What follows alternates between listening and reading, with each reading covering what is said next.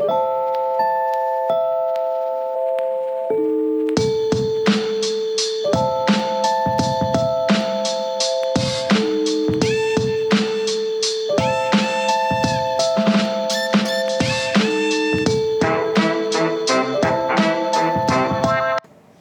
this is Donna Otto, and we are Modern Homemakers.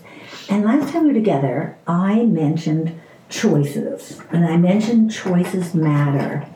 And that's a very important phrase to me. I don't know how many years ago now, I was the guest of Kay Arthur and the Ministry of Precepts Ministry. Myself and a team from Modern Homemakers went to Chattanooga.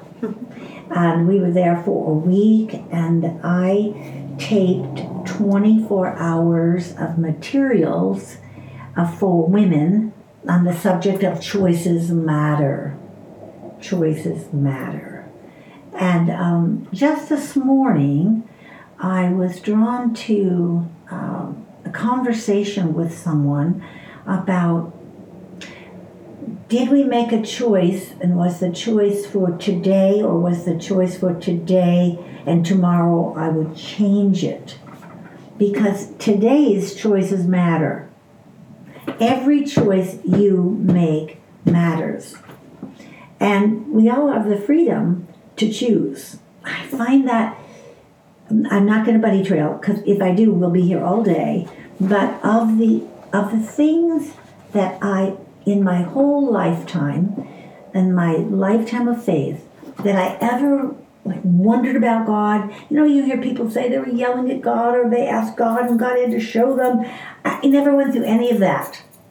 But I certainly was very confused by the one true living God, who I believe to be in charge of everything, giving me choice. I still remember it like it was yesterday. I was thinking, what are you thinking, God? You let me make a choice? Like, I don't have any. You are God. Like, tell me what to do. I don't know exactly how long I wrestled with that overarching concept, but for a while, I kind of came in and out of a different sort of that question. And then I came to this pause with a bolt. That's the only way I can describe it. It was a pause of, oh, no more questions about why would he give me choice.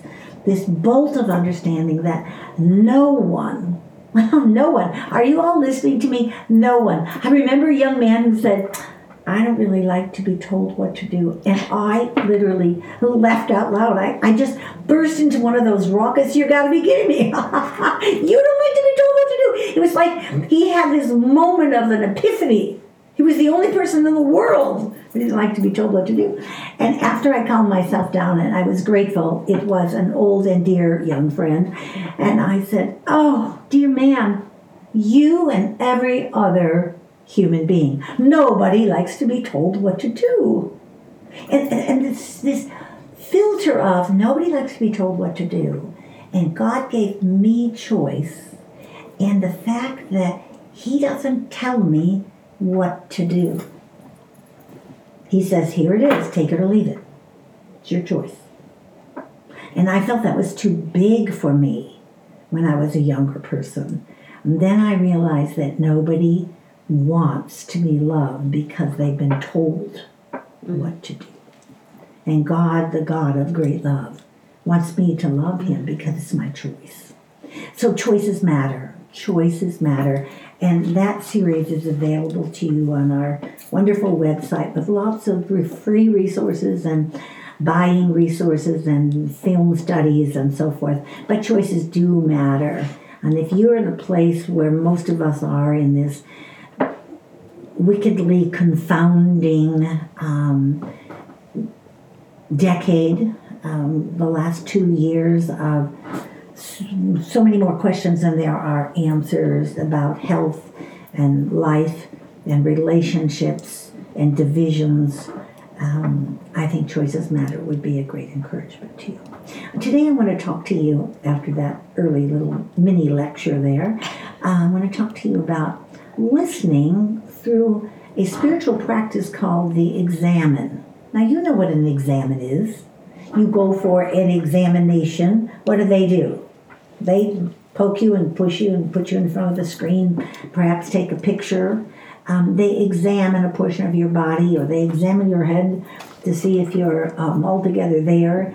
You need your head examined, I can remember, and my mother shouting. Yes, and I think that this examine opportunity that we all have is a spiritual process. It brings spiritual freedom, but it takes some listening. So I want to spend a few minutes talking about how we listen to God, how we listen to others, and how we listen to ourselves in this idea of an examine. So what is an examine really? And I would direct you to Psalm 139 and say, if I wanted to write somewhere in my Bible, where is the definition, a scriptural, biblical, theological definition of taking a spiritual examine? It would be right here. And that's Psalm 139 verses 23 and 24, which you're very familiar with if you've been in church at all. Search me, O God, and know my heart. Test me and know my thoughts. See if there's any wicked way in me, and lead me in the way everlasting. And I have written in my study Bible, I am willing and I submit myself to this examination, this searching, this knowing. He knows my thoughts. He knows my heart. He knows why I do what I do. He knows the wickedness. He knows what goodness there is. And I need to stay closely in touch with that so that I don't go off and think, I got that one covered, or go off and say, no, that doesn't apply to me.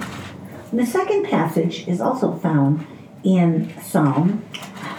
One of my, I try not to say favorites about the scriptures, but there are verses and passages that I cling to, that I repetitively return to, that I quote in sessions I have with men and women one-on-one. And this is Psalm 51, verse 6. This is the psalmist saying to God, the psalmist, a human being saying to the one true living God, you, God, desire truth in my inward being. Therefore, teach me wisdom in my secret heart. Did you know you have a secret heart? Did you know that the one true living God knows absolutely everything about you? And that this passage says to me very clearly that he desires truth in my insides. There's no place that gets more confused faster than my insides. And he closes that verse by saying, teach me this wisdom. Teach me the wisdom of my secret heart. The heart that I can't access. The heart that I don't understand. The heart of whatever emotion and feeling. And this process of taking time to examine ourselves is a process that will help us get to the ability to hear him talk about the wisdom of my secret heart. So listening is a part of this examination. We listen to God, we listen to others, and we listen to self, whether that's in solitude or we listen in action. I spent 8 days of quiet last summer in a retreat center by myself. There was a lot of listening going on, a lot of listening to God and the Holy Spirit, and listening to my own thoughts and examining what I'd been taking in, what I was learning, what I knew, what emotional and spiritual and mental things get in the way of my doing what God calls me to do. I think this ability to listen is a part of our discernment. And to discern something is to keenly understand and to listen not only to God but to others and to myself. And from that distill what God is calling me to do. John 1:1 says he spoke and he speaks, and God is not silent. I do have some people who come to my office, and this is a phrase that I've heard many times. I want to say it aloud because I want to remind you that someone who says God didn't show up, or I waited for God to show up, I want to correct them. I want to remind them that God is always there. He is always present everywhere. Now, you may not be aware of his presence, but God's not a God who shows up. God is always there, always ready to speak to us, always ready to be silent with us, always ready to reveal himself to us. So the facts are that God is not silent. He has never been silent. It is the nature of God to speak. The second person of the Trinity is called the Word. The Word. And that's a quote from Tozer. Now, I'm going to give you a couple of passages that I'm not going to read. If you're interested in the subject, note them down and look them up at your leisure. Matthew 11:15, Isaiah 6:9, Jeremiah 5:21, Ezekiel 12:2, Mark 8:10. And I'm going to read that one more time. Matthew 11:15, Isaiah 6:9, Jeremiah 5:21, Ezekiel 12:2, and Mark 8:10. So how do we listen to God? What are the vehicles that we listen to God? First is the Scripture. He speaks through the Scripture, and if I listen and believe, I can apply that message, that language. And the second is he speaks through the third person of the Trinity, the Holy Spirit.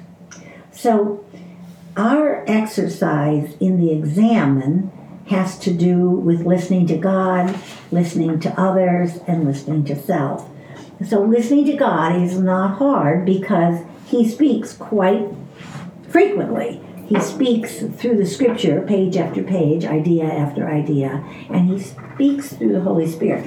And I do want to just read that verse to you. It's in the book of John chapter 14, verse 26. And I'm 1 second away from that.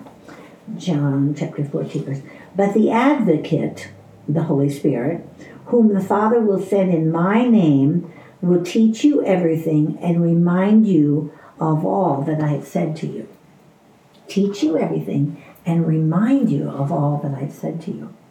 How many times have you heard what people often call the still small voice? Or I heard that little voice. And I have a young woman who I meet with regularly, and she said, I heard that little voice, and I looked at her and called her by name, and I said, is it a little voice? Whose voice is it? And she sheepishly said, it's God. I guess it's not that little. I thought, that's terrific. That's just wonderful. It's God. It's just not that little. I think we're afraid to say God is speaking to us. Don't be afraid of that. God, get in the habit of regularly listening to a God who speaks to you. He speaks to you through his word, and he speaks to you through the power of the Holy Spirit. Secondly, listen to others. Listening to others. Let people evaluate. Let people give you results. Take tools of examination, tests, profiles, anything that you can put your hand on that will help you learn about yourself through the vehicle of someone else's creation. Feedback, test results, evaluations, investment in opportunities to hear someone say, this is what I see in you. Don't be afraid of someone saying, this is what I see in you. Let me commend this in you. Let me remind you of what God has already said. Let them speak into you not only in exercises that are affirming, but also let them speak into you about your weaknesses. You have some, you know. We all do. I think so often what I said a few days ago about repeating or rewriting our history, we repeat our history because we're too afraid to let someone say, you know, you have a weakness, it looks like. And I pray that you are developing relationships in your life that you can speak to in that vein and that you can listen to in that vein. Someone who can speak into your heart, into your life, acknowledging your weakness, acknowledging something you have trouble with. Could I just pause and say, don't be defensive? Oh, Donna, that's so hard. I know how hard it is. But this notion of getting into relationship enough with people that when that person says to you, Donna, you were so, what was that all about? If I'm defensive about that, if you are defensive about that, what I'm really saying is, I don't want to grow, Lord Jesus. I just want to be like I am. Now, in my head, I always want to grow. But when I've done something that shows my weakness and someone reminds me of it, I want to be defensive. But in the moment, what I'm really saying is I don't want to grow. And the second thing is disbelief. When someone speaks to us about our weakness, we're defensive or we have disbelief. I don't do that. No, that's not so. You must be talking about someone else. Oh, no, I didn't say. No, I didn't mean. Both are defensive.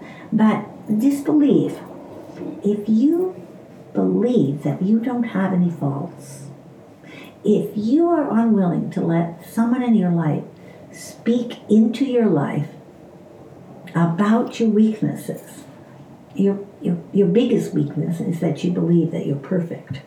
And I want to encourage you to open your heart to people, to God, certainly to His Word, and to the Spirit that reminds us what our weaknesses are. And what does He say?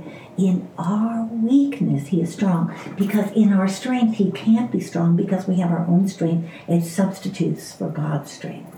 So speak into your own weakness, acknowledge it, acknowledge your needs, and let others speak into it. And then lastly, listen to yourself. Listen to yourself. I was thinking about this as I was putting this material together, and I thought, I wonder how often I listen to myself. And then I sort of practiced it for a few days and thought, you know, I listen to myself best when I create my quiet places. And I've learned to do that in these last few decades of my life with insistence. Because I can get so full of noise, my own noise. Now there's so many noises around us. It beeps, it dings, it rings, it talks, it calls, it emails, it texts, it beeps to tell me more words, more voices. This is a little more than turning off your phone. This is a little more than disconnecting your text messaging. This is about being quiet with yourself. Do you have some dreams? Do those dreams pop up at, you're having a serious discussion around the table with some couples in your life and talking about the dreams of the future, but then tomorrow you get up and off you go into your regular life and it's not getting anywhere near your dream or your vision. Or pain that you carry with you from the past that you're bringing into the present. Or a pattern in your life that you know needs adjustment. These are things that we need to create and listen to ourselves. So we're listening to God, we're listening to others, and we're listening to ourselves. We're listening to the dreams we had. My husband and I love musicals. We're sorry, we're just old. And we love all the musicals that were written in the 60s and the 70s and the 80s. And The Music Man, 76 trombones. And we were talking about and singing through the songs somewhere as we were driving recently. And I said to David, what's that movie about? And he said, just in a flash, it's about having a dream. And I thought, oh, Oh yeah, she had a dream. The librarian, Marion the librarian, and he had a dream, and their dreams became one. So do you have dreams? Do you have visions of things you want to do? Are you looking ahead and wondering, how did the last 2 years get by? And then creating the quiet place to look at those things, and then creating a plan to take action. I always talk about the first of the year, but I want to remind you that the first of every day is a good time to pause and say, what action am I taking? Am I keeping my Sabbath days? Am I finding time for silence? Am I finding time for God? Am I finding time to create friendships with people? What do I make a priority in my day? Is my going to my job and making my income more important than all these dreams that I've had? Well, listening to God, to others, and to self is a way to practice the examine and a way to find freedom in what God has created you to do. I hope that this year you'll make some time to practice the examine. There are a number of good books available these days, and I would commend to you Adele Calhoun's Spiritual Disciplines book, and you'll find 3 pages on about 60 or 70 different kinds of personal disciplines and practices that will enhance your relationship with God, and the examine would be found there. I'm Donna Otto, this is Modern Homemakers, and remember the common begin and the uncommon finish. Go out and make it a very uncommon day of listening to God, others, and yourself.